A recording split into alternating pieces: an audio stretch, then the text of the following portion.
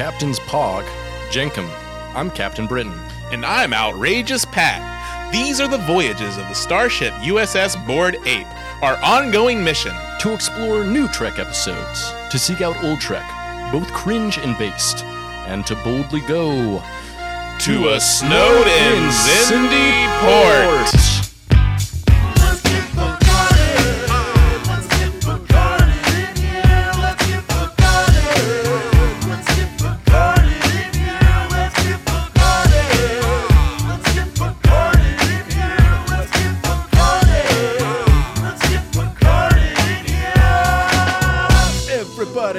Everyone, Soy Trek, here we come. Welcome to the bridge. This is Soy Trek, the show where two Trekkies ask themselves, yes, but would a blizzard from Dairy Queen ground a warp-capable spaceship? Well, they do hold it upside down. That's what I'm saying. And I'm going to err on the side of yes here. Yeah. It seems like it's really sticky.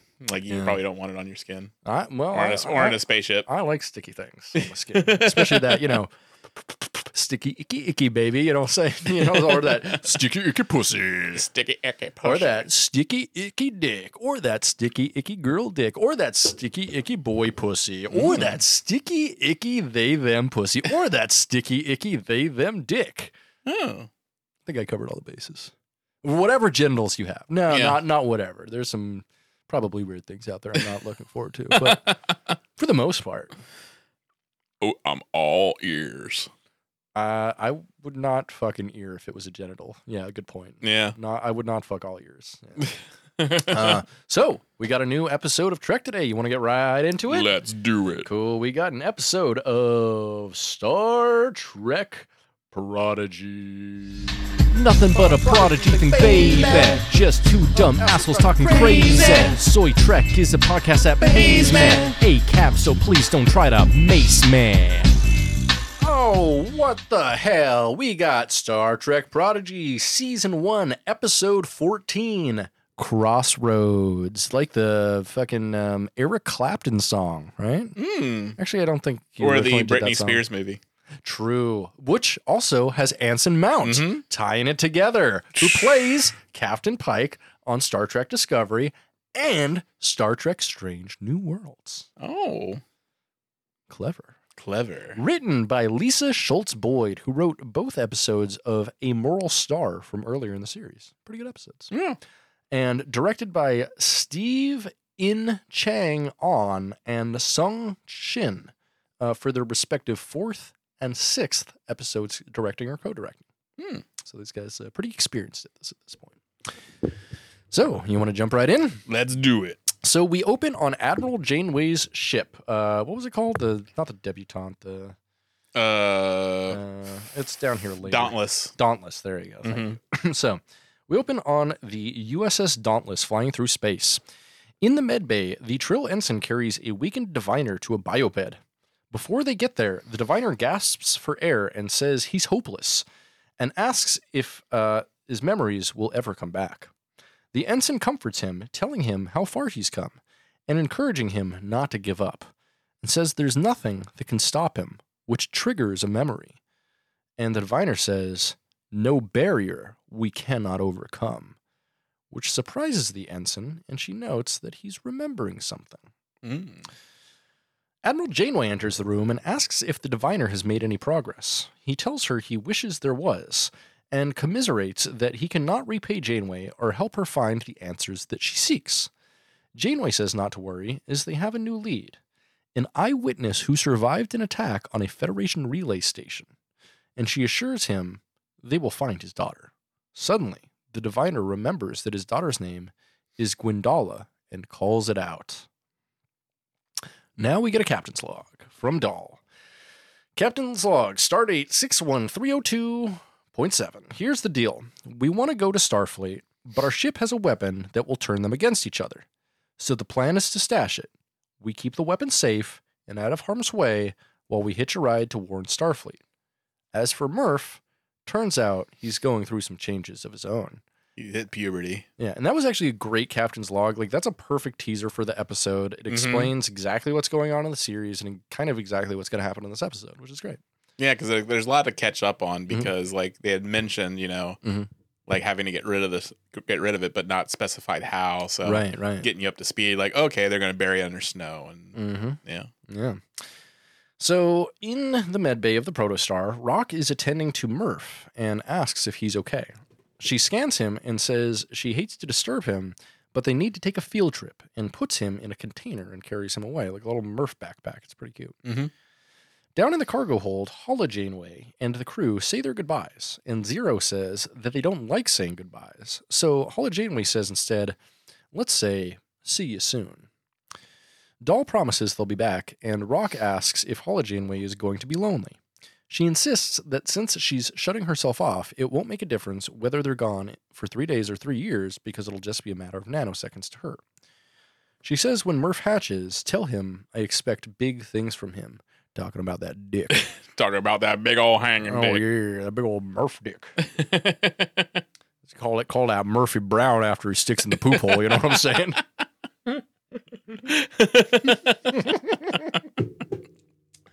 Wow. Yeah, you're welcome. So Holla Janeway leaves them with some advice. If they get into a pinch, call up the real Janeway, as she's sure she'll find them as promising as her hologram does. Which, how dumb is Holla Janeway? Yeah. Call up fucking other Janeway on what? On their fucking... Their like comm badges that might be compromised by the malware that kills all the fucking Starfleet shit? I don't think so. Yeah, like she would have to recognize that the possibility of them running into real Janeway is slim to none. Right. Like, but then it happens, but but like it's just kind of funny. Like, oh yeah, Right. And ultimately, like, I don't understand why they take their comm badges with them. That's a bad idea. Yeah. That's a very bad because idea. wouldn't it be connected to the ship systems and be? You'd figure. You figure it might be because it is connected to the ship systems because that's how they beam people back up. That's how they get their geolocation for beaming. Interessante. Uh-huh. So So Doll initiates sleep mode. Doll initiates sleep mode, and the crew makes their way onto a frozen landscape and shoot a snowy ridge, causing an avalanche that buries the ship and hides it. Jankum says he won't be all right, as Tellarite royalty can't travel on anything short of Warp 5. I love how you like just decided the Tellarites are royalty because fucking one thing some guy said. He said like, oh, the Tellarites helped found the Federation. Yeah. And from there, like, Jenkum Pog has decided that he's like a king. It doesn't make any sense. Why not? He's like, let's bring back the feudal system. Like, wait, what, dude?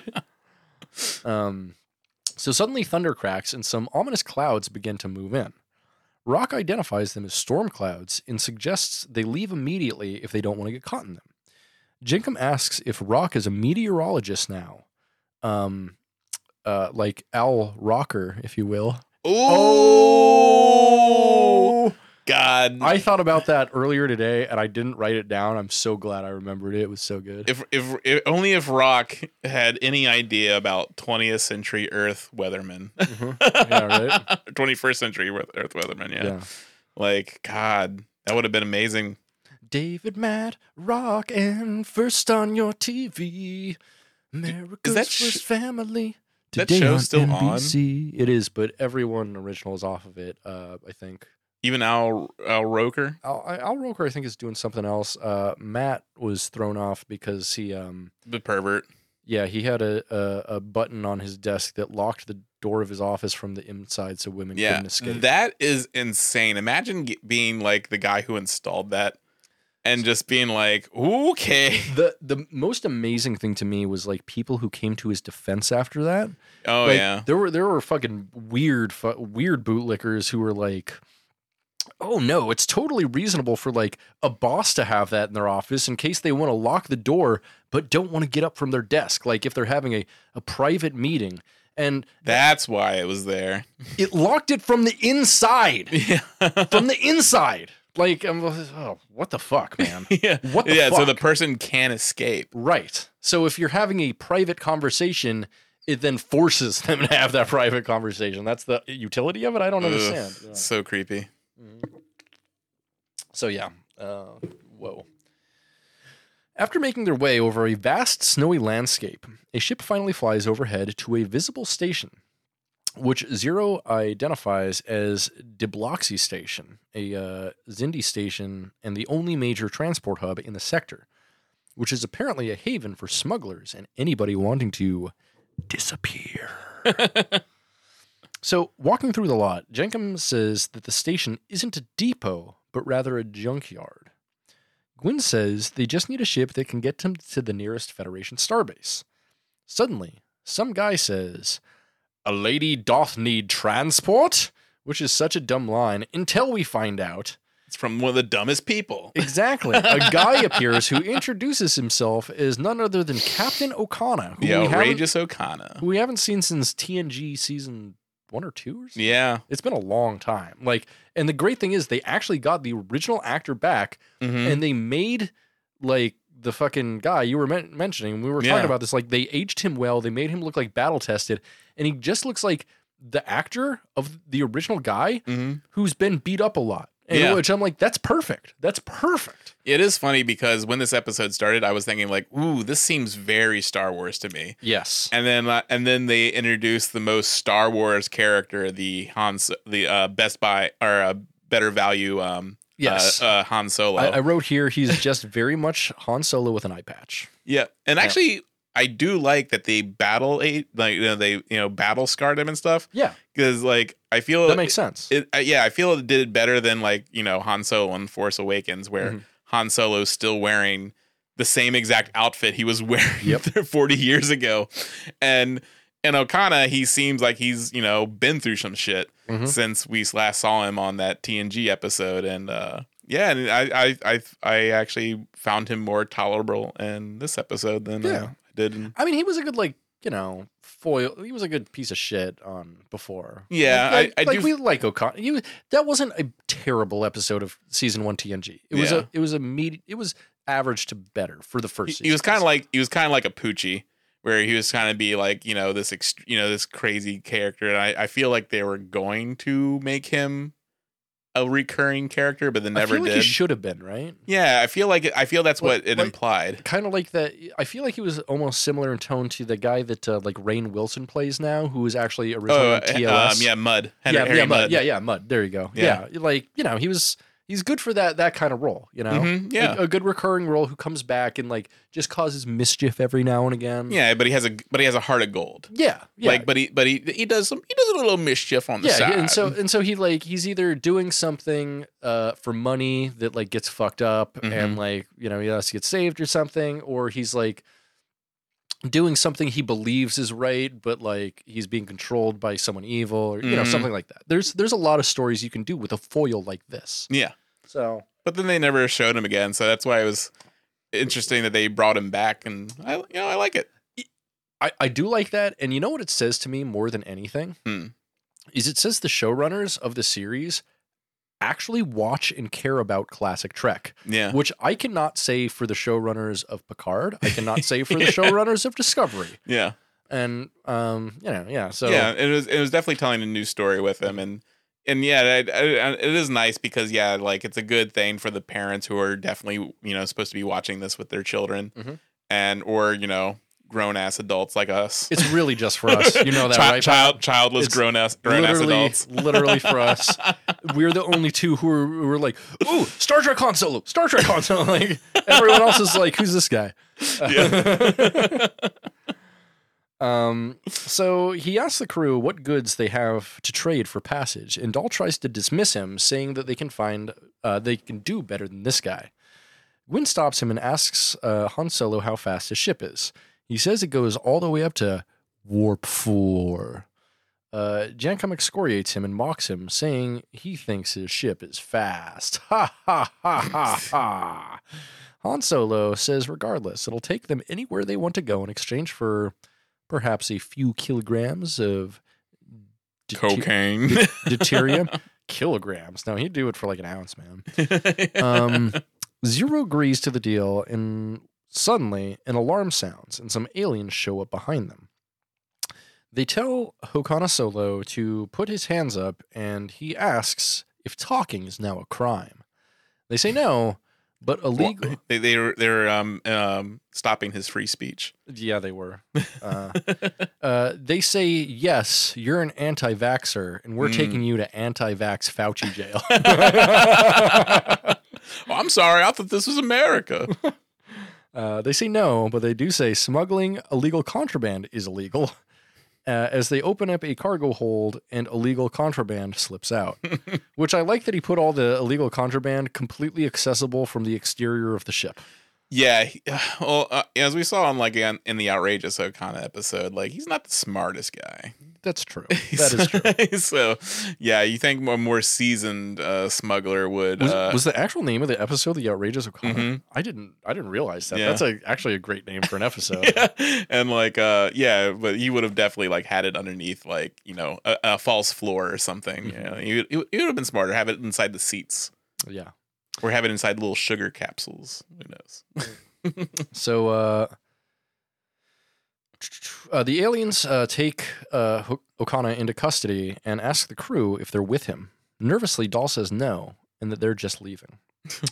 Suddenly, from a PA system, it's announced that all vessels are now grounded due to a blizzard. Okay, what? Yeah. So, all of these ships, I'm going to have to assume, are warp capable. Yes. Meaning, a couple things. They have shields, they have a disruptor, and they can basically defy gravity terrestrially. They have propulsion systems that can put them through an atmosphere. So yeah, I don't understand how a fucking spaceship with shields that then prevent them from meteors and space dust hitting them that can at 1 trillion miles an hour. I don't understand how it can be stopped by some snow. Because I need that explained to me. The story wouldn't happen otherwise. Yeah, but it's bad storytelling because it makes no sense. It could be one thing if they're we're searching for a criminal. All spaceships are grounded and magnetically locked or something like that. There's many things they could do to ground all of the spaceships. They could have done it right before this and been we're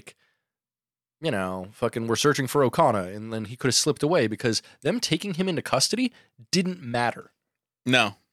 It didn't matter. Just it was introduce him for inconsequential. later. Exactly. And so, he should have slipped away, and they should have been the station's now on lockdown, pending searching for a criminal. Oh, yeah. He could have quickly been oh, well, I need my medicine. I need my medication. And then slip out through their, through their grip. And then they're ground all ships. And so this, I think, was very dumb writing. This immediately took me out of it. And I literally had to stop the episode to write a paragraph about how a fucking spaceship can't be grounded by snow. It doesn't make any sense. No. It can survive in the cold of space.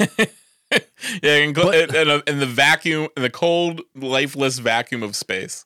In the cold, lifeless vacuum of space at millions of miles an hour. Yeah. With debris coming towards it. It can withstand it. They basically have shown they can get really fucking close to suns to right.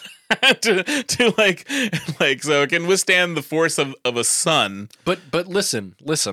There's some snow. Do you see the snow guy? Come on. Yeah. Have you ever even had a fucking Dairy Queen blizzard? You know what? It's kind of I think it's kind of school snow day rules. Oh, so it was really just the teachers wanted a day off. Yeah. Yeah. That makes sense. That makes a lot more sense, actually. Yeah. Okay. And it's still thing, it's just they just want to have a little time off. They want to sit inside, drink some hot cocoa. No, I get that. I totally get that. Okay, I understand. I respect that Zindi decision now. Yeah. Okay, that makes more sense than the storytelling that they do. So, Jenkum jibes Rock for her meteorological analysis, and she says it's not an exact science. After which Dahl recommends they split up to find a suitable ride. In a bar somewhere at the port, Barnus Frex, from a couple episodes ago, is regaling his story of having his station destroyed by saboteurs before he escaped and was picked up by a friendly Orion crew, making a callback to episode 11 of the season where the Protostar destroyed a relay station with Barnus Frex on it. Somebody tries to contact his comm badge several times, but he's too busy telling stories. And who do you think he was telling the story to? I'm sorry, I totally forgot. Kazon. Kazon, that's right, which is interesting. Yeah. I didn't really recognize him immediately, but yeah, like aren't they called the Kazon or like the little like the fake Klingon type aliens? Yeah. Guys, yeah. So elsewhere on the station, Admiral Janeway beams down with her Andorian number 1, Commander Tysus, Tellarite Costanza, Dr. Noam, and the Trill Ensign, Essentia. They note that Barnus Frex is there, but not responding to his comm badge. Janeway has everybody split up to find Frex.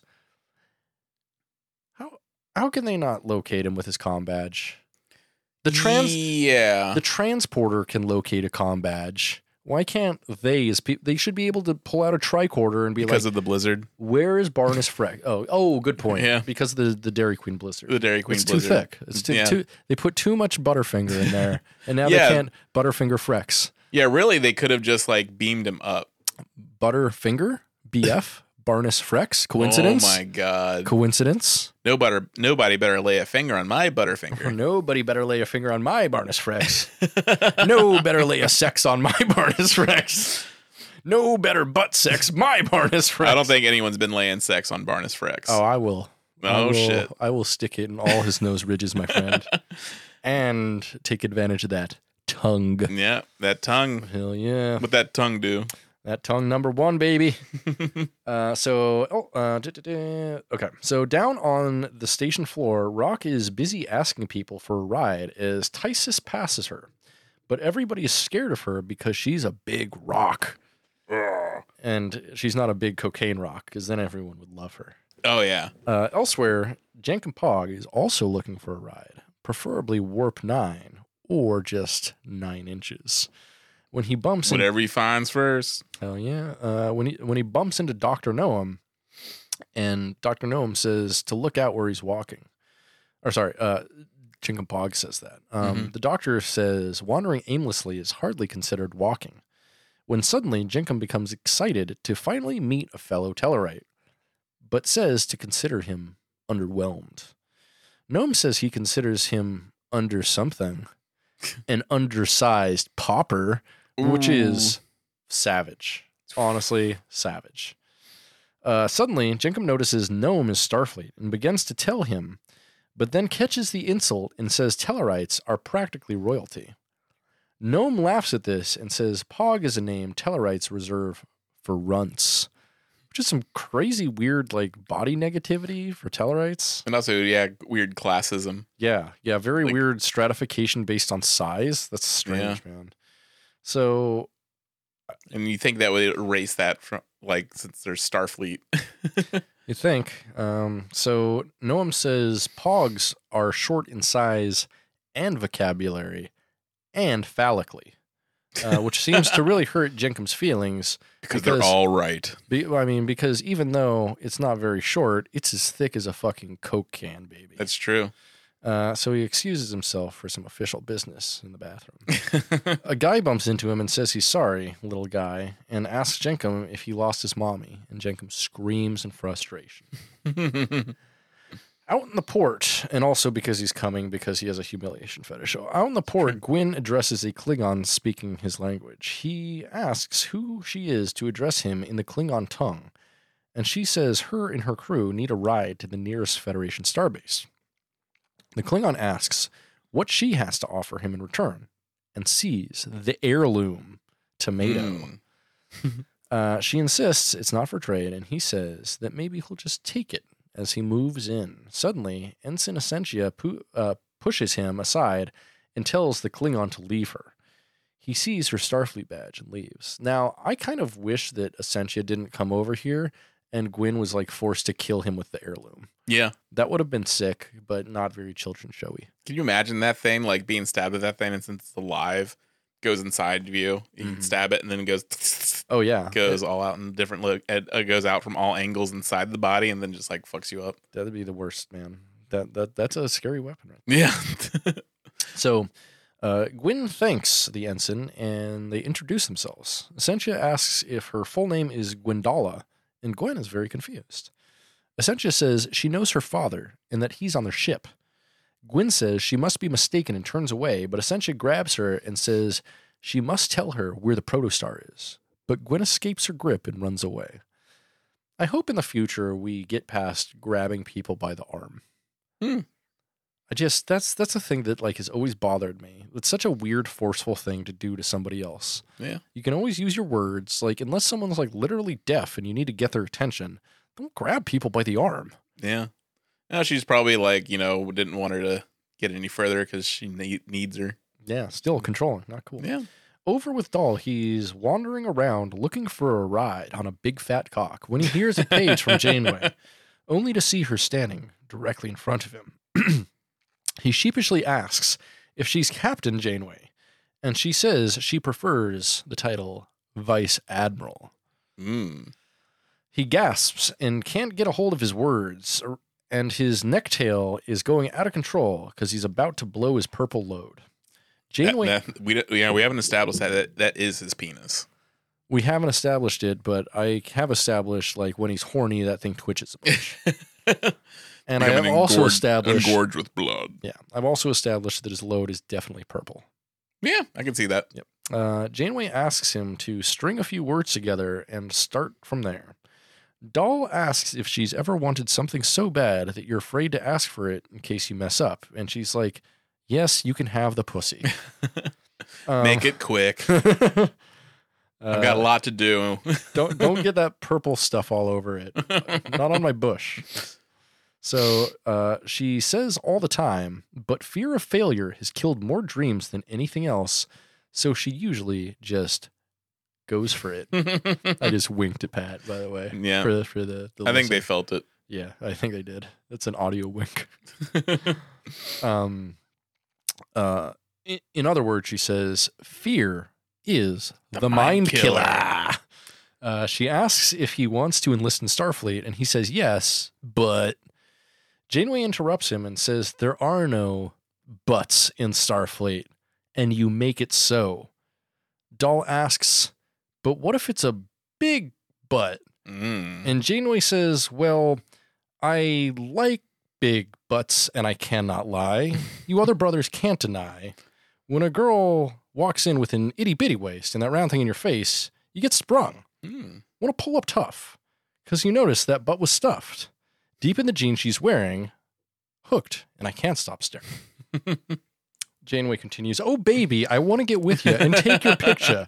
My homeboys tried to warn me, but that butt you got make me so horny. Ooh, rumple smooth skin. You say you want to get in my Benz. Well, use me, 'cause you ain't that average groupie. Then Janeway says, I've seen them dancing. To hell with romancing. She's sweat, wet, got it going on like a turbo vet. All right. So then Janeway says, I'm tired of magazines saying flat butts are the same thing. Take the advantage, black man, and ask him that. She's got a pack much back. So fellas. You're supposed to say yeah and hell yeah. Oh, yeah, sorry. Fellas. Yeah. Fellas. Hell yeah. Has your girlfriend got the butt? Hell yeah. Well, shake it, shake it, shake it, shake it, shake that healthy butt. Baby got back. Suddenly, Commander Tysus approaches with Barnes Frex, and Dahl walks away, but bumps into Dr. Noam and begins to run. Janeway asks Frex who destroyed the relay station, and he insists there were 6 of them. Ruthless, and they were dressed as Starfleet. Janeway asks exactly how a science vessel destroyed his station, and Frex insists it's some kind of tech. The same tech that's taking down Twitter as we speak. A weapon that turned everything against itself. From behind a crate he's hiding behind, Dahl yells, maybe they had good intentions. And Janeway says she doubts any good intentions were offered to Captain Chakotay, who, thanks to these savages, was captured. Oof. Yeah. I should mention that she says savages in reference to, I think Barnes Frex says savages first. Oh, yeah. And so she doesn't actually say savage except as, I think, a reference to that. Because I thought it was weird at first that Janeway would actually say savages, because that's a very colonialist word. Yeah. And And plus, yeah, and she's also angry about Chakotay. But yeah, it was a weird word for her to use. Yeah, I thought so too, which is why I kind of looked into it and backed up and made sure that it wasn't her just saying it, like context not provided. Yeah.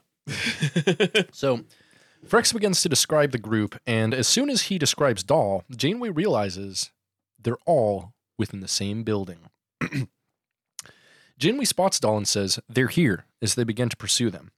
Running, Dahl meets up with the others and frantically tells them that they gotta go. Rock asks if he found a ride, but he says no, he found Starfleet. Zero says, "That's spectacular," and Dahl says, "No, not spectacular." Jacob sees the Starfleet group and says, "Is that Captain Janeway?" And they run off. Starfleet pursues them as Janeway excoriates Frex for failing to mention that they're children. Yeah, she's like, okay, so they weren't actually savages. They were just like a bunch of dumb kids. Yeah, so they weren't American Indians. I expected feathers. Yeah. It's like, what the fuck? So Janeway pulls out a page and requests to speak to head of security of the port. Oh, sorry, she puts out a page, not pulls out a page. She tells him she wants all exits sealed. Over with the crew, Gwyn wonders how her dad escaped, and Zero says he was in stasis with no means to pursue them, so they have no idea how he got out. Jingham wonders why he has Starfleet chasing after them, and Dahl mentions that they might be under the impression they blew up the relay station and kidnapped Chakotay. Rock asks if they all talked to Starfleet without telling him about the deadly weapon, which, great point, Rock.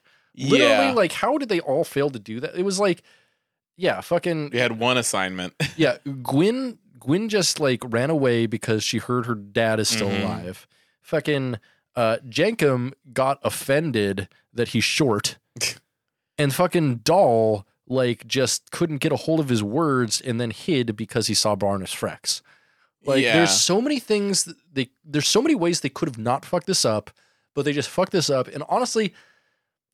I didn't really notice at the time, but the more I think about it, the writing was pretty sloppy here, I think. Yeah. Like, the fact, like, they could have done a lot more things to get them to split up and get out, and I think 3 of them failing at the exact same thing in very similar ways was kind of a dumb thing, and it made the crew look fucking stupid is the thing. And that's the thing, and that was the whole purpose why they set out in the first place. Mm-hmm. And like and like they knew the importance of communicating to Starfleet without the protostar, so it wouldn't destroy the things, and that was the perfect opportunity. And for some reason, like, yeah, Dahl went on that whole thing like, do you ever have something you wanted to say but you can't? It's just literally, like, it would not have been a bad thing if they were captured by Starfleet, because they could explain exactly what happened. They should have been captured by Starfleet, and that would have been advantageous because they know, like, Starfleet isn't like immediately punitive. They know they're not going to just shoot them to death or anything. They're going to want answers, and they're going to want an explanation, and that explanation is literally the reason they went there to talk to them. Yeah, and also if they're worried about like being tried as criminals in the first place, like a hologram Janeway would have vouched for them. Exactly. And like probably shown them the logs or whatever that's on the ship. Yeah, literally all they really needed to do was bring someone from Starfleet without their communicator badge to the protostar. Yeah. And that's it. Like, especially like Admiral Janeway. Like, and like literally at the end of the episode, if they would just stayed there. Yeah. Like, they just stayed in place and been like, yes, I am. Yeah. I want to explain myself. Like, there's so many failures. This is just systemic failure. And because of that, I'm like, the writing, I'm like, Yeah. Because like, more than anything, I'm disappointed that it makes our protagonists, who up to this point have gotten more and more competent and more confident in their abilities, it makes them look very incompetent and unable. Yes. And I'm like, no, that's not how we've written these characters up to this point. Suddenly they're just fucking idiots, and I don't like that. Yeah. Being idiots for idiot's sake. And then just for the story's sake. I'm like, we don't need that. Yeah, when Rock is just like, wait a minute, you all talked to Starfleet and none of you brought up the thing. It's just like, oh, well, maybe we should just stop then. Yeah. Maybe we should stand here for a moment, wait till they come to us, and then we can tell them what happened. Yeah. Because it's the 6 of them with like real knowledge versus Barnus Frex's word. Yeah. Like, come on. Yeah. And they know like fucking Starfleet is, you know, liberal and woke, and they'll give them their fucking day in court and a chance to explain themselves. Yeah. So there's no reason for them to run away, is what I'm saying. You done fucked up. Done 16 to 17-year-olds. Idiot. So 17 years old. We don't know how old Rock is. We assume Zero is actually probably pretty old, and then Jenkum, I think, is 19. Yeah. So Jinkum Hog. Hell yeah, cranking that Jenkum Hog. So Zero pulls up another box. Oh wait. Oh yeah. So suddenly security sees them and begins pursuing them. Zero says if they're caught, they'll get the ship and destroy themselves, which is not true. If they're caught, they can explain themselves. Yeah. And they won't get the ship. Like, so they find some kind, which is weird coming from Zero. Zero is obviously the oldest and smartest one here. And here Zero like ruins the writing by being the dumbest motherfucker alive. Yeah, because Zero probably is like hundreds of years, probably, you think. Right. And it's like, yeah, it's not like they can, like penalize Zero. They're a fucking non-physical form. Like, what are they going to do? Zero can just be like, fuck all y'all, and just open the hatch and just float away. Yeah. Or make them all go insane. Exactly. Bingo. So they find some kind of land shuttle that is just a slightly larger version of Luke's speeder from A New Hope. Yeah, that's I was just like, oh my god, Mm-hmm. and like I was like, okay, this episode's already very Star Wars, and then it does this bullshit. Thankfully, there are no ownership nor safety features on the craft, and so they just start it up and drive away. Yeah, there's no keys. You don't need keys. No, you don't need any sort of like identification to start it up. They don't. Yeah. That wouldn't make any sense. Yeah. Like having the owner of something be able to start something up. So security is now in fast pursuit of them. Jenkum asks if they're criminals now and says they'll never get to see Starfleet. Rock interrupts and everybody is all like, what? And she announces that Murph is about to hatch. Badal says to tell him to wait. Yeah. Rock throws a box at one of the speeders and it careens into the side of a cliff and blows up, likely killing the security guards inside and legitimately making the group murderers now. Yes, now they have to run for their lives. So they were going to be caught for property crime, and they were very scared of that, so they ran away and murdered some people. Yeah. Which makes sense to me. I mean, they had to do what they had to do. Have to do what you had to do. Yeah, they're not going back in the clink. So Zero pulls up another box, which opens a hatch that reveals Hokana Solo hiding in it. Oh, hells yeah. Hell yeah. So them taking him into custody didn't really make sense because they lost custody of him. He should have ran away and hidden there in this transport in the first place. That would have made so much more sense because then they could have locked down the port in search of him. And then it wouldn't make the Xindi look like fucking idiots losing him from custody. Yeah. Like, come on. Come on. He's a wily dude who survives on his wits. I can see him like getting out. He is, but they have so much technology and shit. Yeah. Come on. And also, he got out in like 5 minutes. Yeah. Come on. That too. It was Come on now. Like they wandered around, talked to a couple people, and he escaped in that time. I don't buy that. Or maybe he was like, hey, don't take me into custody. I'll give you a little odd job if you get my shift. And just was like, just took his eye patch off and you want to make this rated triple XND. You know what I'm saying? The guys were like, all right, you can go. Let us dump 2 loads in your eye. Actually, I'm going to watch. Just do it to him. That's what I'm into.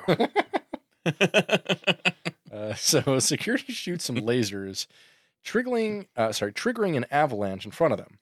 Okana says he hasn't seen the Xindi this spicy since his last dash to the neutral zone, and asks if they're sure they're not smugglers. Okana opens a hatch and reveals a tube of glowing something. He says it's chlorine trifluoride, which I paused at this point and looked up chlorine trifluoride. It's actually a highly unstable propellant that is currently seen as a possible future fuel source, but our current technology is unable to contain it fully. Oh, cool. So this is actually like pretty scientifically legit, which is pretty sick. I like it when they do like like techno babble that sound. That actually like fits into the real world. Yeah, that's crazy. I like that a lot. So yeah, it's interesting to also include that in a kid show. Exactly, because like the techno babble in the adult show is all fucking dog shit. It's all bullshit. Especially like Discovery is like the biggest load of bullshit. Yeah.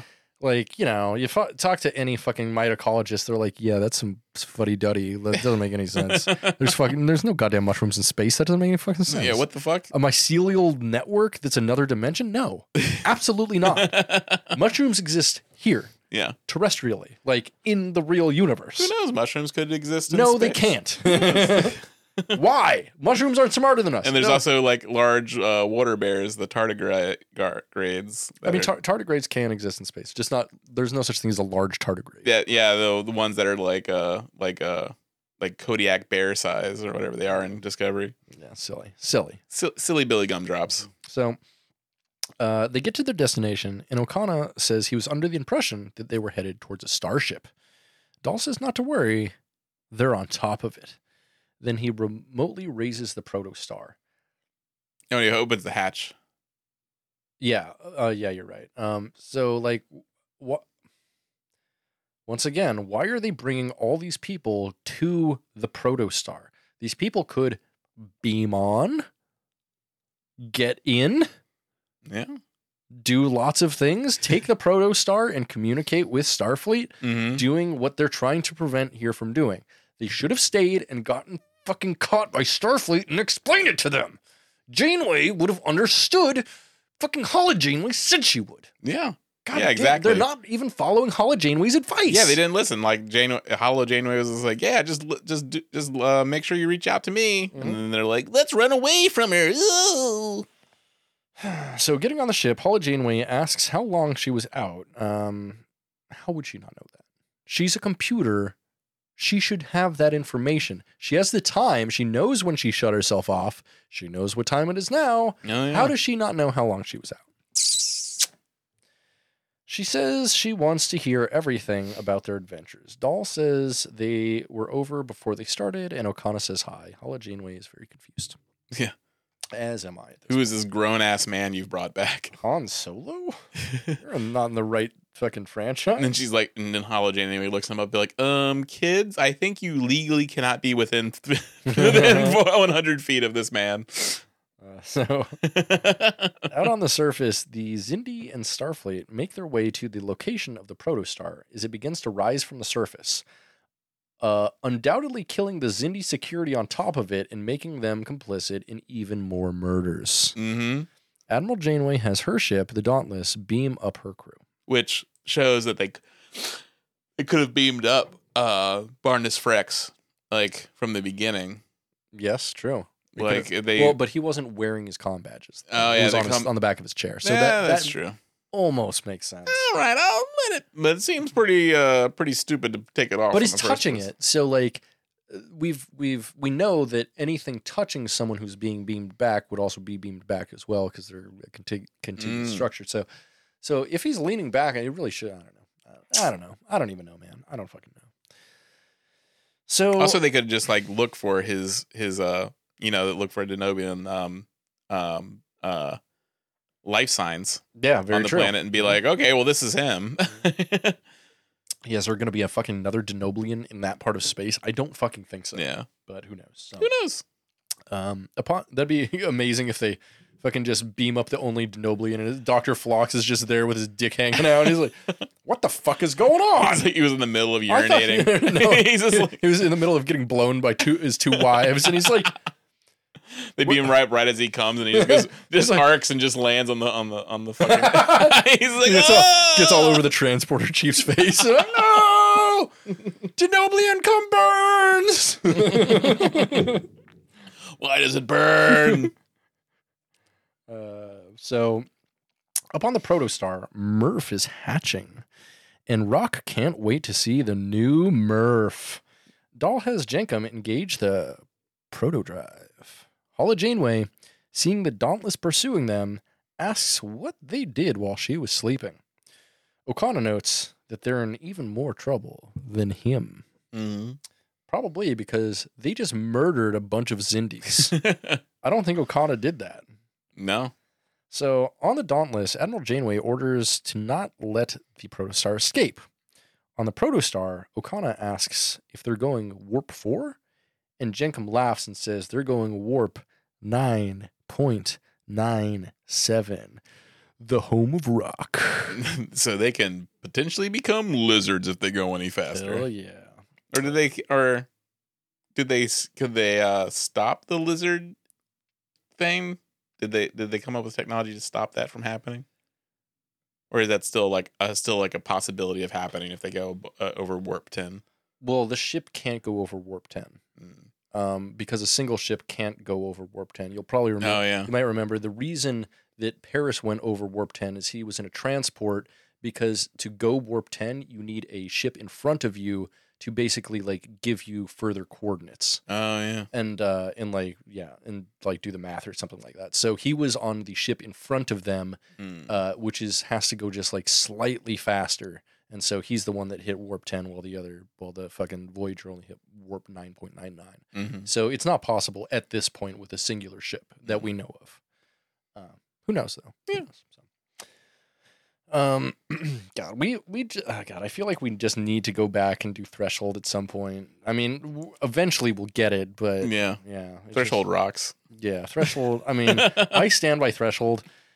It is not a good episode of Star Trek. In fact, it is one of the worst episodes of Star Trek. However, it's the most batshit insane. It is one of the most entertaining episodes of Star Trek, and you can't deny that. It is like watching it. It's not like watching Star Trek. It's like watching Star Trek for like maybe 15 minutes, and then suddenly everything goes off the rails, and it's like watching like one of the worst episodes of maybe The Outer Limits that's ever existed. Yeah.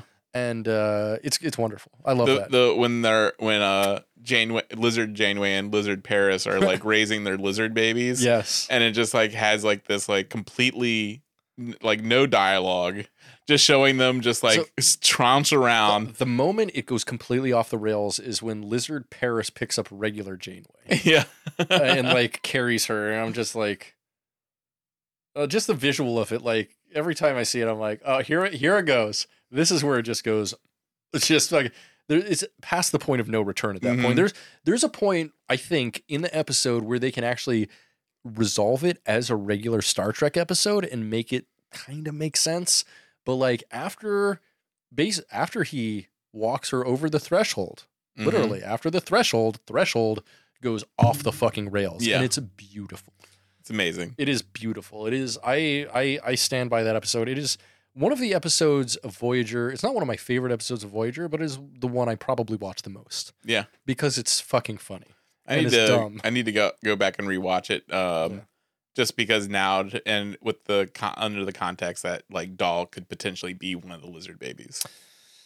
Like that is true. Like it'd be interesting to watch it and maybe like pick up on some clues that they could be leaving in the show. Some blues clues, or some blues, I guess some purples clues. Some purples clues. Yeah. Purples, clurple. That doesn't work at all. Suddenly, the Dauntless hails the Protostar.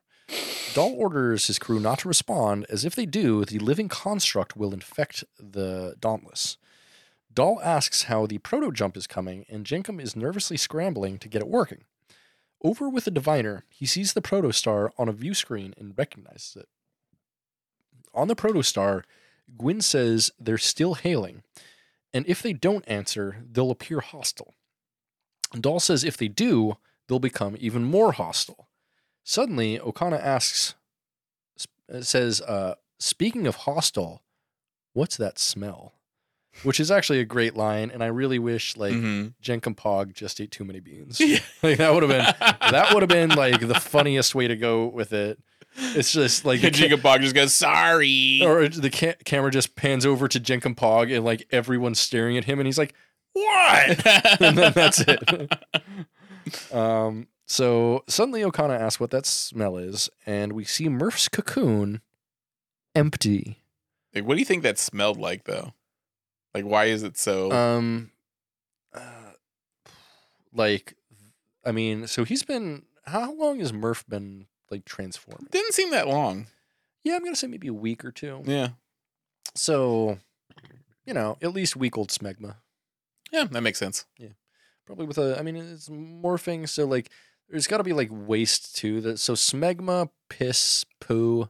I don't know. It can't smell good. No, I know it probably smelled like an outhouse, and it's funny because it was just like blue and purple, so it looks like it would smell like some sort of like blue raspberry type thing. Yeah. It looks like a fucking flavor of fucking Slurpee that they're selling it at 7-Eleven. Instead, they're all like offended by the stench. They're like, "Oh my god, that's fucking stinks!" And it's just like, wow, I want to know. They should have described the smell more.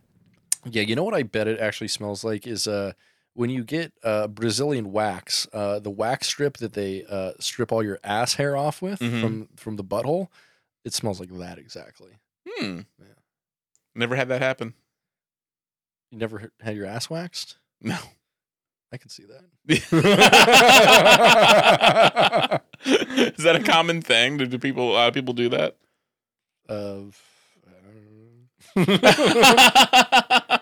Maybe. I don't know. Why are you asking me? It's not like I get my ass waxed every week. You guys are like, hey, Brent! Hey, it's Brent, the ass guy. He's back again.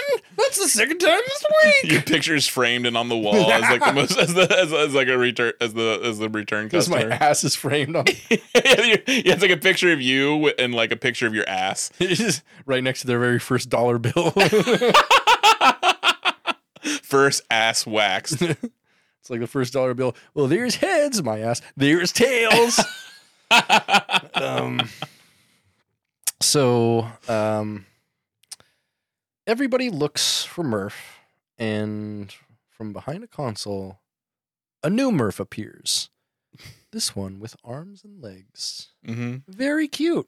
Yeah, he's got little baby legs. Yeah, he's not like a little gumdrop anymore. He's just like a little baby kid Murph. So he's not really a worm. He's just like a little child thing. Yeah, I kind of wonder if maybe that's what's happening with him. He's taking in the information of the people that are around him, and he's like evolving to look more like them.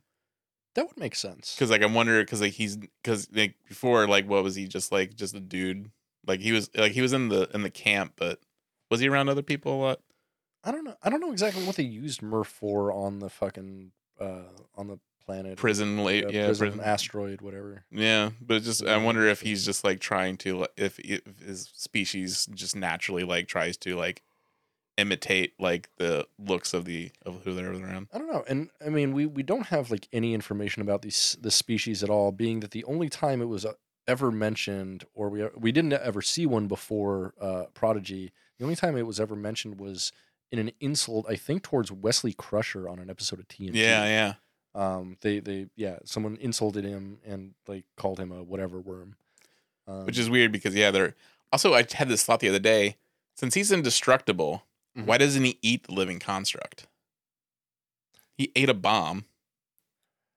The problem is, I think the living construct would still live inside of him because it's indestructible and it doesn't blow up. He ate the bomb and the bomb blew up inside of him, which got rid of the material of the bomb. However, if he eats the living construct, it's still going to be active inside of him.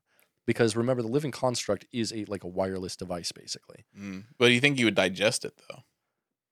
Not necessarily. I mean, it's indestructible, so how would it digest? But so is Murph. So it's like two indestructible forces. Oh, yeah. Who will win? An indestructible force and an unstoppable colon. So, I think he should eat it. I mean, it would be an interesting thing to have him try that, but I don't see it as a good resolution to the plot, to be honest. I'd see it as a very bad resolution to the plot. It'd be very anticlimactic because it'd be like, why didn't they do that to begin with? Come on. Come on. I think that would have been my first thought if I was on that ship. Yeah. I would have been like, let Murph eat it. I will say, I think at this point, it's the point of no return. If they did it at this point, it would be silly. Yeah. It would be very silly. They're just like sitting around. It should just be like them all just sitting around. Smoking weed. And one of them's like, whoa, but what if Murph ate the living construct, man? And Jenkum's like, whoa. Like, yeah, Jenkum just has a mouthful of Cheetos, and he opens his mouth, and they all fall down his chest. He's like, what? Yeah, dude, let's do it. And they just take, and then they just like high off their asses, like to put Murph on the construct, and he eats, and they're like, he's doing it. He's doing it. More like Jenkum bong. Why don't you make Jinkum Bong stickers? I keep on having these ideas for like incredibly adult things, themes on a kid show, and I'm like, no. Like, I made a meme that was a Jinkum Peg, and he's wearing a fucking harness and he's got a big dildo. I think I only published it one place because I'm like, no. Yeah. This is maybe a bridge too far. But have a new bong sticker with Jinkum Bong. God, that's actually a good point. Yeah. I do like making bong stickers. Yeah, you do. Yeah, people like bong stickers too. I've sold a ton of the fucking smoke weed, do greed. Yeah. Man, people love this. Yeah. Yeah. Do one with Pog, and he's just like, and maybe like instead of his robot hand, he has the robot hand is morphed into a bong. Oh, I actually like that a lot. Yeah. Or he's like smoke. He has his thumb up to it, and the thumb he's like smoking out of the thumb and lighting it. I mean, I'm gonna pose this to you. How about Jinkum's body is just like the bulb of the bong, and then there's like a tower coming out of his head, and like his arm is the bowl piece. And someone's lighting his arm, and Rock's hitting it. Hell yeah, he's hitting a crack rock through.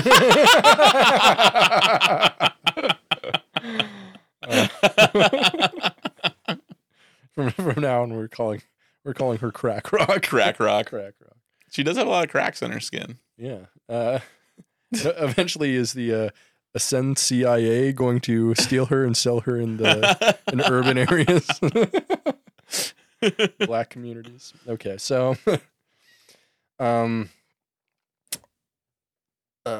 so the new murf runs to a console and jumps up for a seat, and accidentally launches a torpedo. Yeah, you stupid fuck. I gotta say, lazy writing. Yeah, like and it's amazing that it's that easy where a butt can just like launch a missile. You think there would be more fail safes or something. Yeah, like you can't just like automatically just fire a aft torpedo at with your butt. Like, I figure it would require, a thumbprint or something to, like, declare war and destroy another vessel. Like, yeah, and even because like that's the thing in TNG, you see like them leaning on the consoles all the time, like just leaning on things, just and it's just like wow, like and they never accidentally fired like a torpedo at somebody.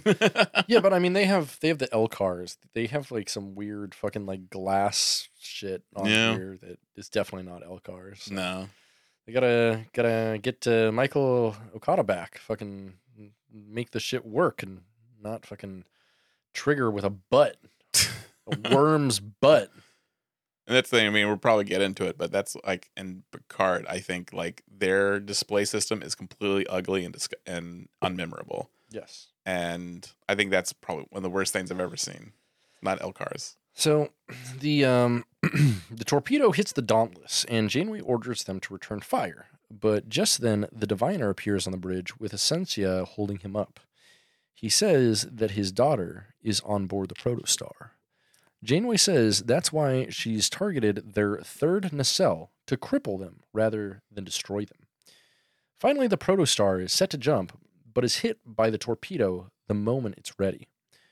It drops out of warp and begins to drift. Okana asks how close they are to the neutral zone, and Hala Janeway insists that a Starfleet vessel entering the neutral zone would be an act of war against the Romulan Empire. Okana suggests they remodulate their shields to hide from the Romulan sensors, so they can go in, but the Dauntless cannot follow. Back on the Dauntless, Admiral Janeway orders them to continue pursuit into the neutral zone. Commander Tyrus objects, but Janeway says if the Romulans get a hold of the Protostar technology, they'll have even bigger problems than if they're spotted in the neutral zone. Tyrus says respectfully that she once told him to listen to his emotions, not be guided by them, and says if this is about Chakotay, she is being guided by them and refuses to take the order, which is actually pretty crazy and something we don't see very often at all on Star Trek. Yeah, I like that scene a lot. Yeah, me too. It was actually like there was weight to it. I was like, holy shit, that's like someone actually like saying no to Janeway is not something I don't think I've ever seen on Voyager. Like, no. Yeah, that was pretty cool. And he stood up for his ideals and everything. And the ideals of Starfleet. Yeah. So suddenly, 3 Romulan warbirds decloak in front of the Dauntless as they are hailed. It is Commander Kasseth of the Roman Star Empire. She says they are close to entering the neutral zone, which would be an act of war. End of episode. Credits. Rolling credits. What do you think? You know, it was. I mean, the writing I think probably could have been better. Yes. Like there was a lot of just easy, solutions and things that could have been, just things to prolong the story, like not coming forward and just like flat out saying like, dude, I have this thing that will destroy Starfleet on the fucking protostar. You need to come with me right away. Right. And just not figuring out a good series of threats and challenges and fixes to them that would perpetuate the story in the way that they wanted without making the main characters look dumb. Yeah. And incompetent. B, not just leave a whole bunch of fucking open holes and like dumb ideas, like fucking snow grounding starships capable of warp speed. Yeah. I just come on. Yeah, what are you doing here? Yeah, what are you doing here? Also, the fucking just like little things like why did Okana have to be captured? It would have made more sense for him not to be captured. Yeah. Like, just like little things like that. Them going back to their fucking protostar. Like, I thought the episode was fun. Yeah. But like the more I thought about it, the more I'm like, no. It was fun, but like and the writing was fine so far as like dialogue goes, but the way the writing advanced the story left a lot to be desired and just a lot of plot holes, I think. So this one was fine. Yeah. Last episode was superior. Yes. The last episode, theirs was superior. Yeah. Yeah. One of the things I did like, Okana was a character I always made fun of. But I actually liked his resurgence. I actually did too here. And I barely remembered Okana, but I was like, Okana, that's isn't that from like early like TNG or something like that? And then I went back and looked at it. I'm like, oh yeah, shit. Yeah. He's definitely, I've definitely made a thing before where depicting him as Poochie. because I've definitely felt like, he's like this, this extreme character that they introduced that, Wesley's all like, going like, well, the outrageous Okana, I love you. Yeah. And Wesley, honestly, it would have been cool if Wesley, like after Okana like fucked up and left, if Wesley was like still obsessed with him and like he took that route and like decided to just become a complete fuck up. Ooh. And like failed out of Starfleet and shit, that would have been so much more interesting. The fact that Wesley was like good at everything and saved the day a bunch of times, like became completely intolerable. Yeah, no, because like most of the Wesley episodes were just like Wesley's the most competent guy on the ship, but no one believes him because he's a kid. A preternaturally like gifted child. Yeah, is always kind of annoying. Absolutely, like young Sheldon. Like young Sheldon. Which you will probably have to start watching then. I will. Yeah, you're betting that fucking I'm going to give Star Trek Picard more than a 5 out of 10. Yeah. I mean, I'll watch it too. Like I'll help review it with you. What do you mean you'll watch it too? You're like young Sheldon. Oh. Yeah. Really? Interesting. No. I serve my sentence alone. It's a cross that you have to bear. I mean, if you want to be here while I'm masturbating, fine. But I mean, I'm just warning you. Any episode with Wallace Shawn, just kidding. He's not in there till like season 3. But apparently Elon Musk is. He's in an episode. Elon Musk is in Young Sheldon? Yeah, he's in an episode. He's in an episode of Young Sheldon. How much do you think he paid to get that gig? God, too much. I'm gonna say. Also, how would that make sense? Or I guess maybe he's not playing himself. I want the over under. Did he pay more than the girl he tried to get a hand job from for a horse, or less? Over under. Because we know he paid Paramount. Oh no, sorry. We know he paid Disney $1 million to be in one of the Iron Man movies. Wow. Yeah. So. Yeah, I haven't seen that Iron Man. I've seen the clip online of that, and it's only him being like, "Hey, Tony Stark." that's it. Like, it's not like, and it's probably he's probably on screen for maybe like 4 seconds, but but it did like get him. It boosted his profile. I mean, boosted his profile with all the fucking MCU nerds. That's 4 seconds that like what 100 million people saw. Yeah, a bunch of times. Like that's the. I mean, it's kind of like the Home Alone 2 Donald Trump cameo. Mm-hmm. Yeah, like no one even. I mean, I don't remember the last time I watched. Actually, I do remember the last time I watched Home Alone 2. It was 2 years ago.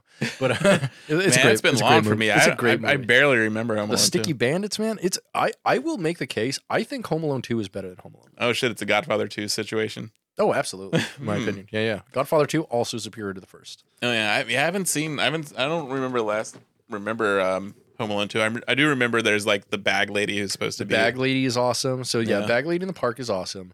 The what do they call them in the first one? I forget, but the Sticky Bandits. The Wet Bandits. The Wet Bandits. Yeah, the Sticky Bandits. They become Sticky Bandits in the second one. They're great in that. I love Daniel Stern in everything. He's awesome. Daniel Stern is great. Completely underrated actor. Yeah, he's very funny. He's great in Chuds. Chuds? Yeah. What's that? Cannibalistic humanoid underground. Chud. You mean Chud? Yeah. I was like Chuds. There was a movie called Chuds. Yeah. Yeah. And Chud 2, Bud the Chud, also great. It Yeah. doesn't have Daniel Stern though. Yeah, I think it's funny that it has two actors from Home Alone in it. Chud does, because it stars like Kevin's dad. And does it? Is that Kevin's dad? Kevin's dad's I never realized that. Yeah, it's Kevin's dad. Huh. Cool. That's fun. And like Daniel Stern. I'm like, it's like it should be like considered like the like Home Alone is actually a sequel to Chud. That's an interesting theory. I kind of like that theory. Yeah. That's so much better than like Home Alone is a Christmas film. Shut up. No, it's not. Yeah. but yeah. Cool. So would you give this one a rating or anything? Or nah. I mean, I give it like it's an okay. Yeah, it was. I mean, there's that. I mean, like if you want to see like Okana again and. And the Andorian speech is actually pretty good at the end. I liked it a lot. Like Janeway's commander. Yeah. Oh. Like I can't remember his name. Tysus. Yeah, I like Tysus's speech there. It was really great. Probably the best lines in the entire episode. Realistically, one of the only times that like Prodigy has actually taken an ethical stance on something. It was actually a pretty hard line ethical stance. Which is something that kids shows don't do very often, or Picard at all. True, like, and that's the crazy thing is because like you can definitely do that. I mean, if you look at the 3D animated Clone Wars, Star Wars Clone Wars, there are a ton of like ethical quandaries and moral tales in there. Yeah, and they do a very good job of it. Obviously, Dave Filoni, fucking great showrunner. Doing great Star Wars shit. He's honestly one of the best people to touch Star Wars ever. Yeah. Like one of the most qualified. Like him and what's that guy? Jon Favreau. Not the Jon Favreau on Pod Save America. Yeah. Fuck that guy.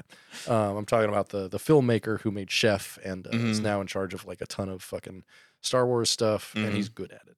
Thank you, Favreau. Thank you, Dave Filoni.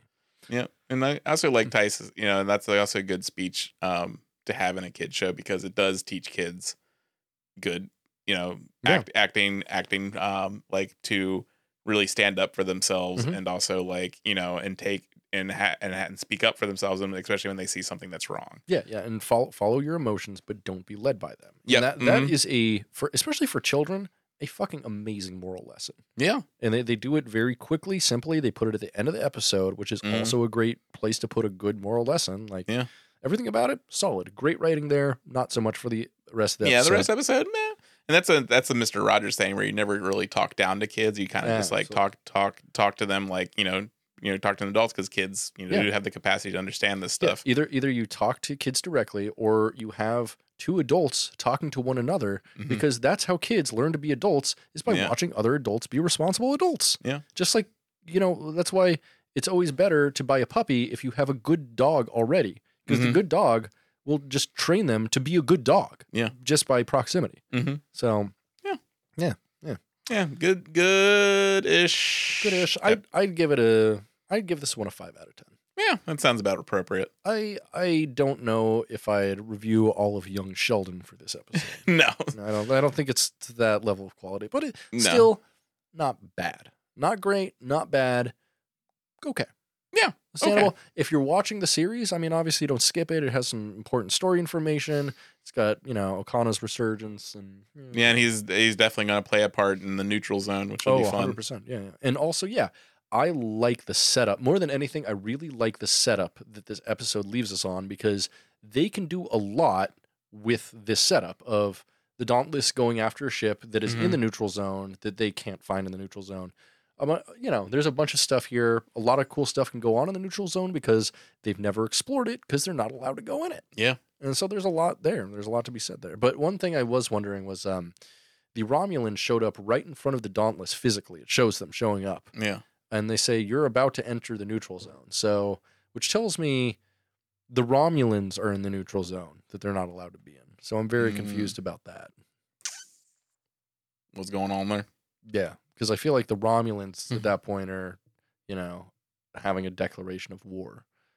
It's like the DMZ, North Korea isn't allowed to go in it and South Korea isn't allowed to go in it. Mm-hmm. It's a place where neither country is allowed to go into. It's demilitarized, it's neutral, and going in there says, I'm approaching your space. Yeah. So why are the Romulans on the edge of this?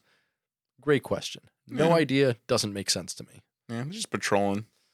But they're not allowed in there. Yeah. That's the thing. It's like they're saying, if you come into the space we're in, you're going to be declaring war. But us being in the space somehow doesn't qualify that, even though we have the exact same terms of the treaty. We assume. So, whatever. All right. So, with that, would you like to get into the Klingon word of the day? Yes. Let's do it. Act 2. Act 2. Act 2. Act 2. It's the Klingon word of the day. It's the Klingon word of the day. Today's Klingon word is thol. Thol? Thol. Thol. Mm-hmm. Thol. Mm-hmm. Means raw. Ooh. So you can say like, I'm going in thol. Oh, yeah. Hey, girl, you want me to thol dog this? Gonna thol in that hole. Oh, baby, I like a thol. Oh, baby, I like a thol. Oh, baby, I like a thol. I prefer to roll my joints with thol rolling papers. Oh, yeah. Yeah, they're pretty good. Yeah, I also have a thol brand rolling paper scarf. It's pretty sick. It's a very sick scarf. You ever get confused and roll a joint with the scarf? You have no idea, dude. I'm just like, my carpet's like set on fire and shit. I'm like, oh fuck, I did the scarf again. Fuck, Damn it! not again. Yeah, my fucking god. The condo association not too thrilled about that. Let me tell you. All right, so with that, would you like to get into some subspace transmissions? Let's do it. Here we go. Subspace transmissions. Subspace transmissions. Hey, folks, it's Subspace Transmissions.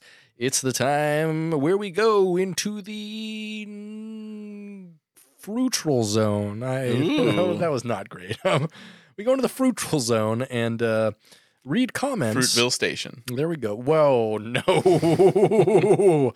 That's a great movie. That movie rules. That movie is great, but it is one of the most depressing movies you will watch in your life. It is a great racial and ethnic justice kind of film, but holy fuck is it depressing. Yeah. Great film, though. Michael B. Jordan, he's great. Yeah, if you like that film, I would highly also recommend the film Train Spotting?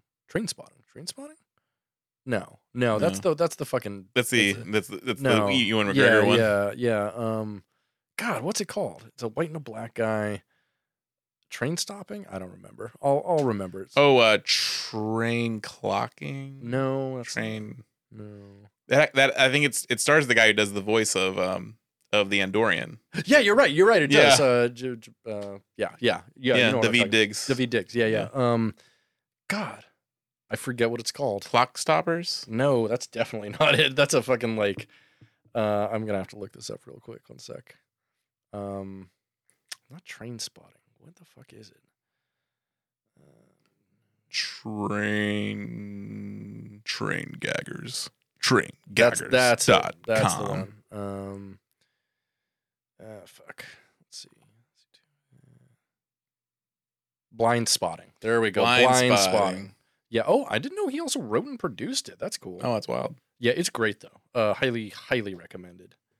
Yeah, very, very good. If you like Fruitvale Station, it's kind of similar. Not as big of a bummer, but also a bummer. Oh shit. Yeah, I mean anything that deals with black people in America is usually going to be a bummer because black people in America kind of have a bummer time because of white men. Yeah. Oh, actually, no, white women as well. Yeah. As we found out this election, white men and white women both vote like fucking dog shit. Mm-hmm. It's the white people. You can blame it on them. At least like 50% of them are all just bad. Mm-hmm. So, Subspace Transmissions, the part of the show where we dig into comments on the internet about the episode we just watched. So, this is a brand new episode, and in as much there are no IMDb reviews or reviews of it anywhere. So, instead, I just read comments from the little watch after thread on Reddit r/Star Trek. So, first, we have a comment from J.M. Crown. I believe the heir to Royal Crown RC Cola. Oh, cool. Yeah, so he I says, like RC Cola. You never really. I haven't seen it in a long time. It's around. Is it? Yeah. I remember RC Cola for some like back in the day. Fucking Costco used to have a deal with RC Cola to where that was like the brand and the distributor for all of their like soda machines. Not like the soda you could get in a cup, like bottled soda, so or canned soda. Yeah. And so like basically every time I go to Costco, I would get either an RC Cola or a Dad's Root Beer, who I believe are owned by the same company. Mm-hmm. Which are some very like old feeling. They're like sodas for old men only. Yeah. And the only old men only. I remember the only other time I really ever encountered RC Cola is when I was a cable guy. I was installing cable. Cable guy. Exactly. I was installing cable at this like really fucking dingy trailer one time, and it was just like, I mean, I installed cable in a bunch of trailers. Most of them are fucking pieces of shit, especially in Alaska. And this place was just like bad and dog shit, but they had like a really hot daughter.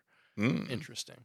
But I remember and you were just like, "What's up?" I'm working, and the guy's like, "Hey, you thirsty?" I'm like, not really. He's like, "Oh, would you like an RC Cola?" And I was just like, "Okay." It's like I literally up to that point in my life never had a person ask me if I wanted an RC Cola. Have you ever had a person ask you if you want an RC Cola specifically? Not specifically, no. Because I feel like RC Cola is so genericized that no one calls it by its brand name. No one's proud to have RC Cola in their house. No. They're always like, "Hey, you want a pop or you want a cola or you want a soda or something like that?" They're never like, "Hey, guess what I've got? RC Cola, the best of the colas." Like it's like I think I would be welcome to it now. Like I would just because of the nostalgia, right? Yeah, this nostalgia and the fact that you just don't go to the store and just see it just chilling on the shelf. Right. But this was back in 2000. But maybe it's still there. Maybe I just have like a weird blindness to it now. Yeah, someone's hypnotized you away from recognizing RC Cola. You just look at it at the store and it's just a blur. You're like, "Huh." My family hypnotized me so I wouldn't see it anymore because I had an addiction to it. Just like, "Patrick, the damn RC Cola has to stop." And took me to a hypnotist. So anyway, back to J.M. Crown and his comment. He says, One of the greatest things they did this episode was a directorial choice. Up until now, we have mostly seen the crew interact mainly with each other. In this episode, when they get to the transport station, everyone is taller than them. This is accentuated by the camera angles as they look up at everyone. Or others look down at them. It really reminded you and drove home the idea that they're still kids. This is why you buy the idea that upon their first interaction with a real Starfleet crew, they get anxious and botch it. By the way, anyone else prefer a slug version of Murph? I'll give it time, but not sure how I feel about the shmoo version. So, no. That was making a point. Like I forget. Was Rock pretty much as tall as an adult then? Yeah. Rock definitely was like bigger than all of them, and like actually, Rock's like a little bit bigger than I think than most adults here, but still. Yeah, but everyone else was like very, very short. Yeah, especially Pog. Like I assumed like Pog was a bigger person. No. Yeah, he was like at dick level with Dr. Gnome. Yeah, hell yeah. Turn into Dr. Yes, you know what I'm saying? So Dr. Yism. Jism. He's gonna be jisming all right. Yeah, Jism Pog. Jism Hog. Jism Hog. I got a Jism Hog over here. So next we have a comment from Nimrod Hellfire. They say, and the kids are right back at acting like idiots again. Sure, they are kids and they do mistakes, but meh. I thought we were past that. At least Rock was pointing it out. I feel like them telling Janeway and them figuring out a solution while still having some small misunderstandings would have made a far more exciting episode than what we got. Yeah. Totally agreed. 100% agreed. Not Hellfire. Couldn't have said it better myself. Yeah. Next we have a comment from Smilodon48. Says, this was a plain old excellent episode. O'Connor's reappearance out of his cargo box had me in stitches.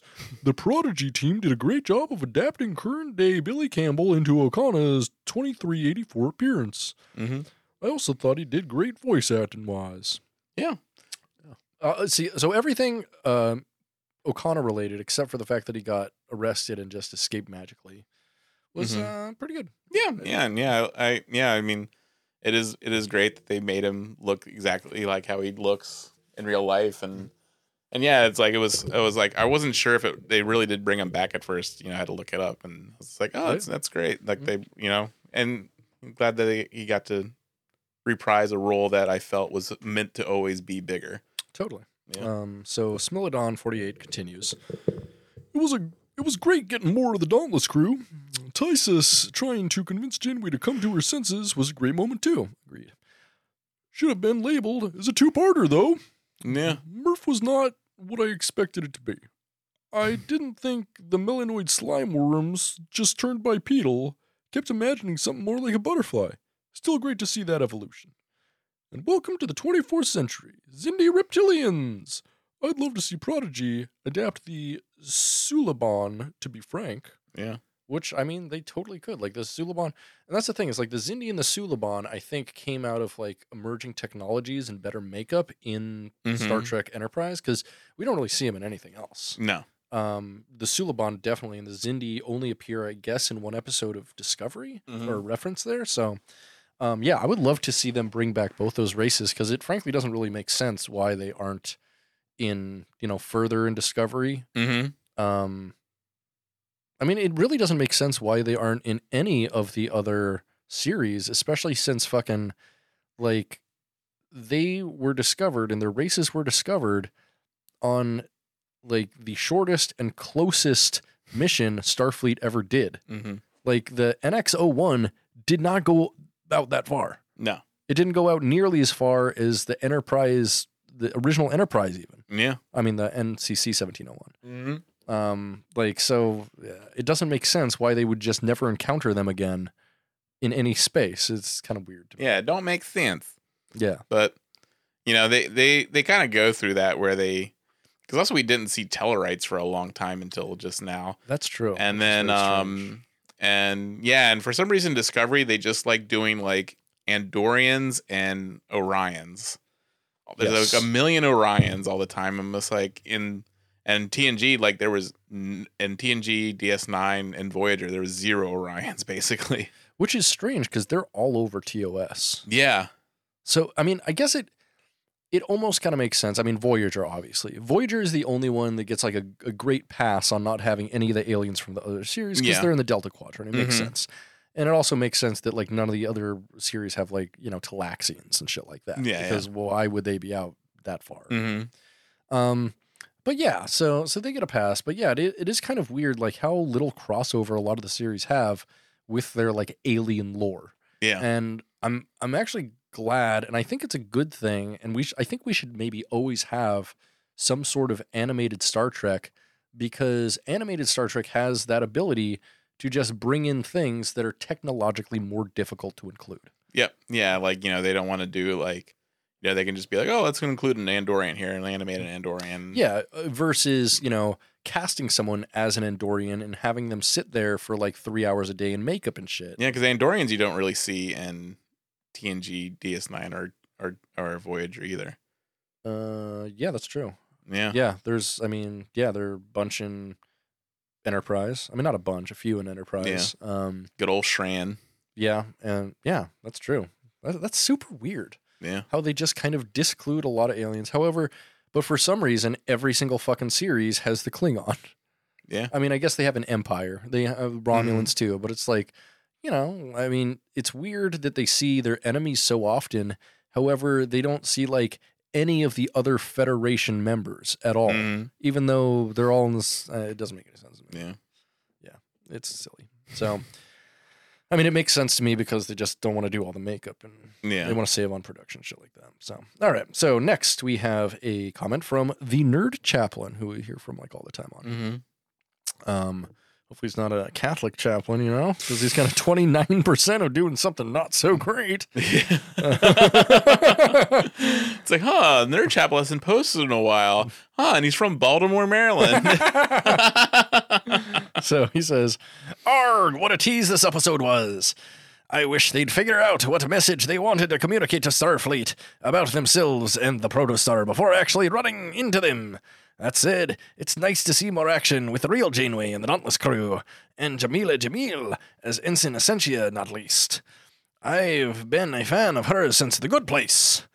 Seeing Okana and the Zindi was spoiled for me by the teaser posts earlier this week, so that was cool. But didn't have the impact. I low-key wanted Jim Cummings to voice the Zindi characters, since he's also great. Hondo in the Clone Wars, Minsk in Baldur's Gate, and Winnie the Pooh. But I wouldn't be surprised if he turns up elsewhere." Yeah, this the Nerd Chaplain wants Jim Cummings in his asshole, it sounds like. You know what I'm saying? Fun.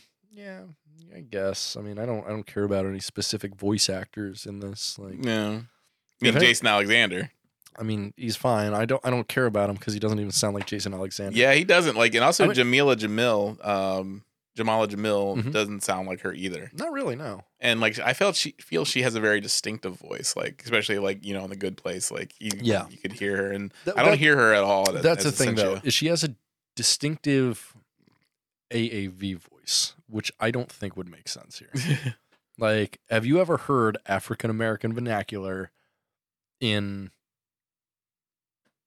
Oh wait, no, I'm not thinking of the right person. Never mind. I'm thinking of someone else. No. Yeah, she has a British accent. Yeah, okay, never mind. Yeah. But still, you never hear AAV in fucking Star Trek ever.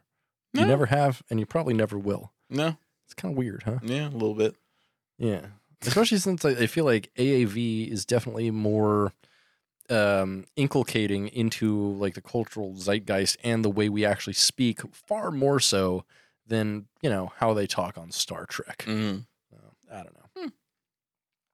But yeah, that is true. No, several people don't sound like themselves. Obviously, Kate Mulgrew sounds very much like herself. But yeah, David Diggs though, he sounds exactly like David Diggs. Also does sound very similar. Yeah, which yeah. But Jamil and Jason Alexander, I don't hear at all. No, Jason Alexander especially is very good at obfuscating his voice there. Mm-hmm. It's pretty interesting, and it's cool because he's actually that's one of a big problem I have with a lot of things Mm-hmm. is hiring voice actors who are just regular actors and they want to have that actor's recognizable voice. Chris Pratt, Mario. Yeah, because like, I mean, very few people have that cool of a voice to like, like, maybe like that guy who was on like the Green Mile, Michael Duncan Clark. Like, very few people have a voice that sounds like that. Yeah. So like, I get them use someone like him who's just a regular actor who has a unique voice. But like, if they just had Jason Alexander talking like Jason Alexander, it would be incredibly distracting. Yes. Yes. Like, Yeah. we're doing medicine in a society. Like it really fucking... It's the summer of Gnome. The summer of Gnome. Oh, that'd be great. Yeah. So I don't know. Specific voice actors really don't matter to me unless they're like perfect for a part. And there's like, what is there a part that Jim Cummings would be absolutely perfect for here? I don't think so. No. This guy just wants him to be voicing the Zindi characters. And I'm like, so what? That's what you want. No one cares.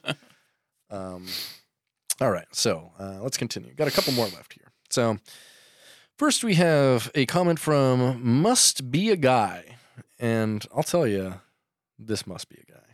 He says, Prodigy and Lower Decks have convinced me that Star Trek really needs a continuous animated supplement. The live action shows introduces the interesting characters, aliens, and locations. But as a TV show, it will always be hampered by budget. Great point. One I think I just made.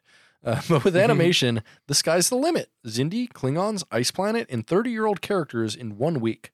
Full set-piece TOS-era shuttlecraft the next. And then never-before-seen Starfleet outpost with completely new corridors. Cough, cough, unlike the ubiquitous TMP corridors. This is every fanboy and script writer's dream. I mean, yeah, it does give them... Yeah, the format gives them latitude. Yes. To like explore, which I think is really cool.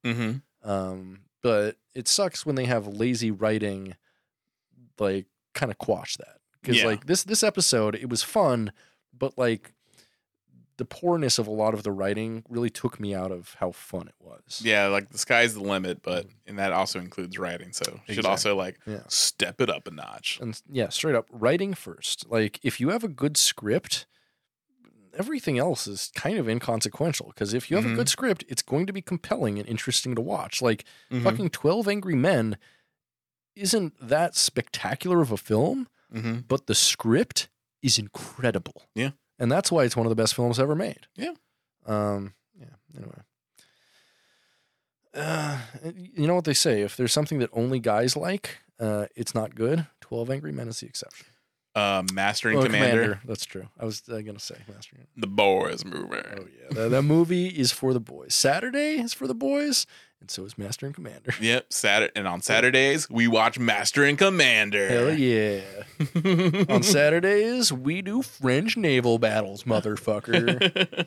So, Donut Eater 111 responds to Must Be a Guy. Also, Donut Eater 111 must be a guy as well. It says, completely agreed. The funny thing is, these were the ones I was most unsure of. Quote, I like animated comedies, but is that really the right direction for Star Trek? Quote, I admire the idea of Star Trek aimed at kids, and will probably watch it, but don't know how much I'll like it myself. Unquote.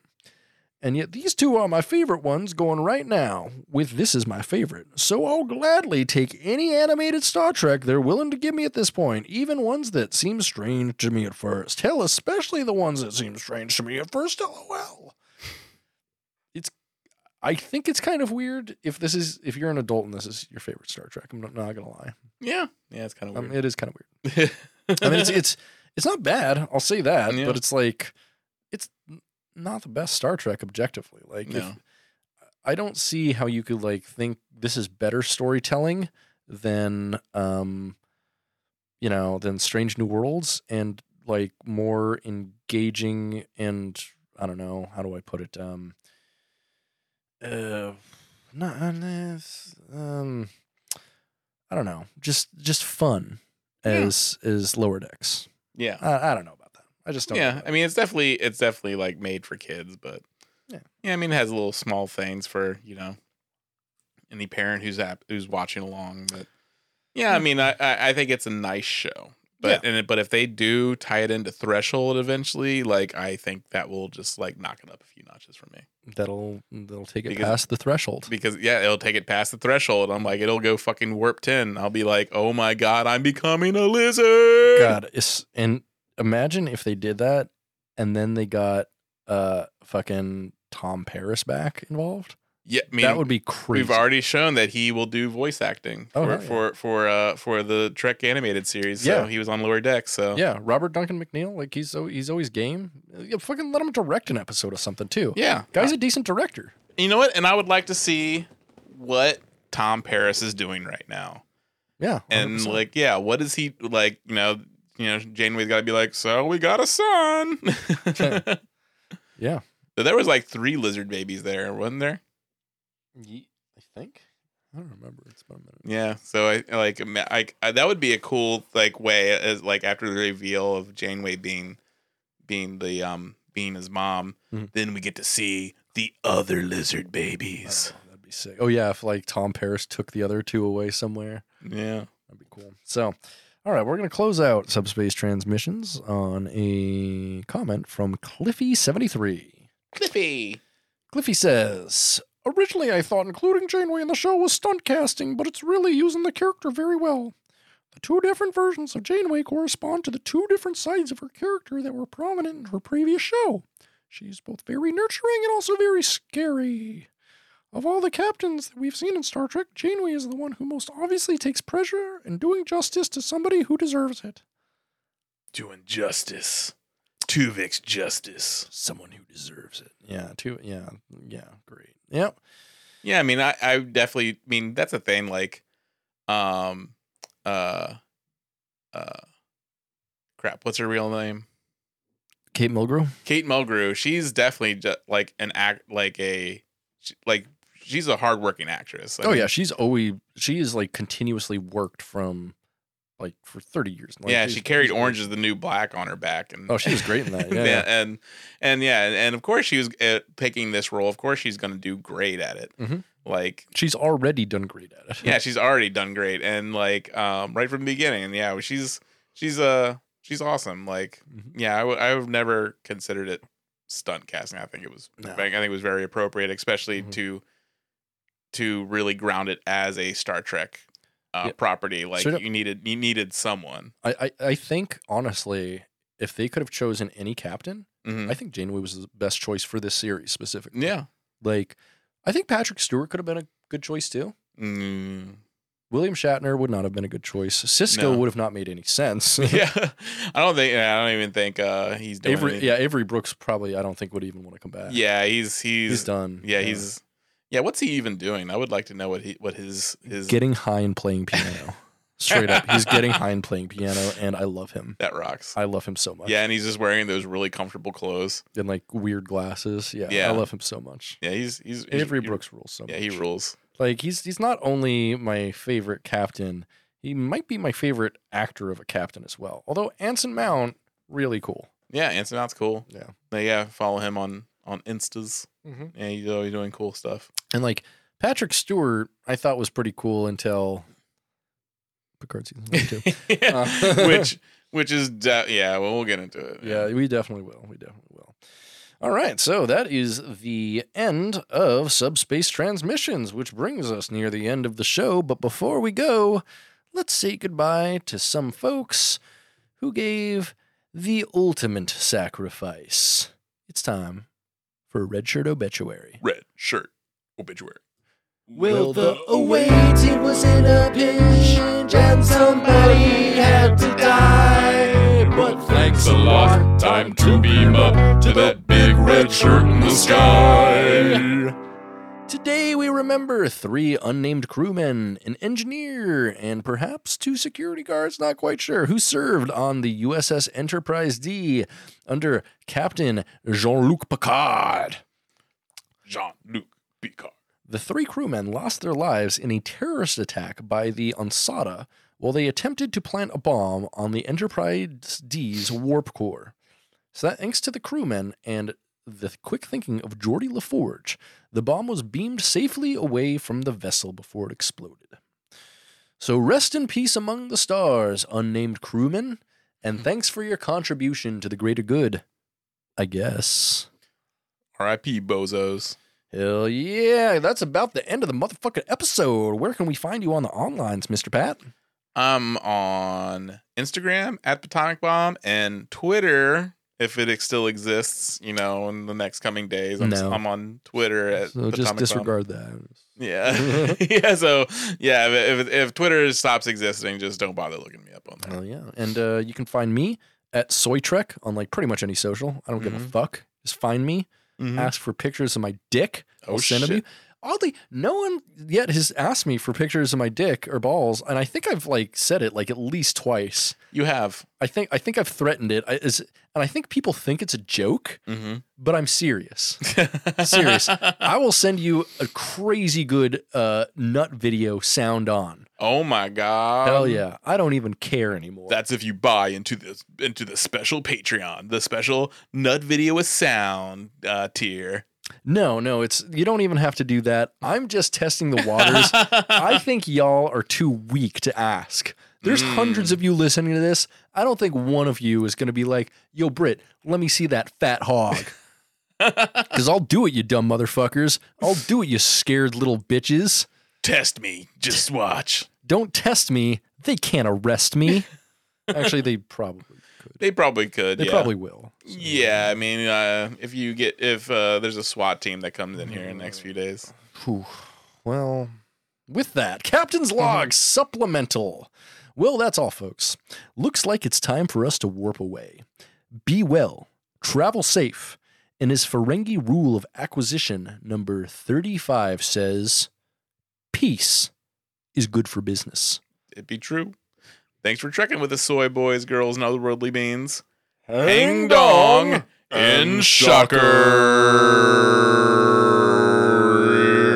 Soy, soy, soy, soy, soy, soy, soy, soy, soy, soy,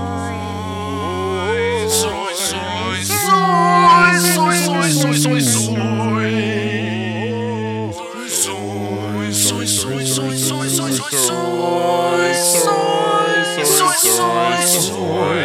soy, soy,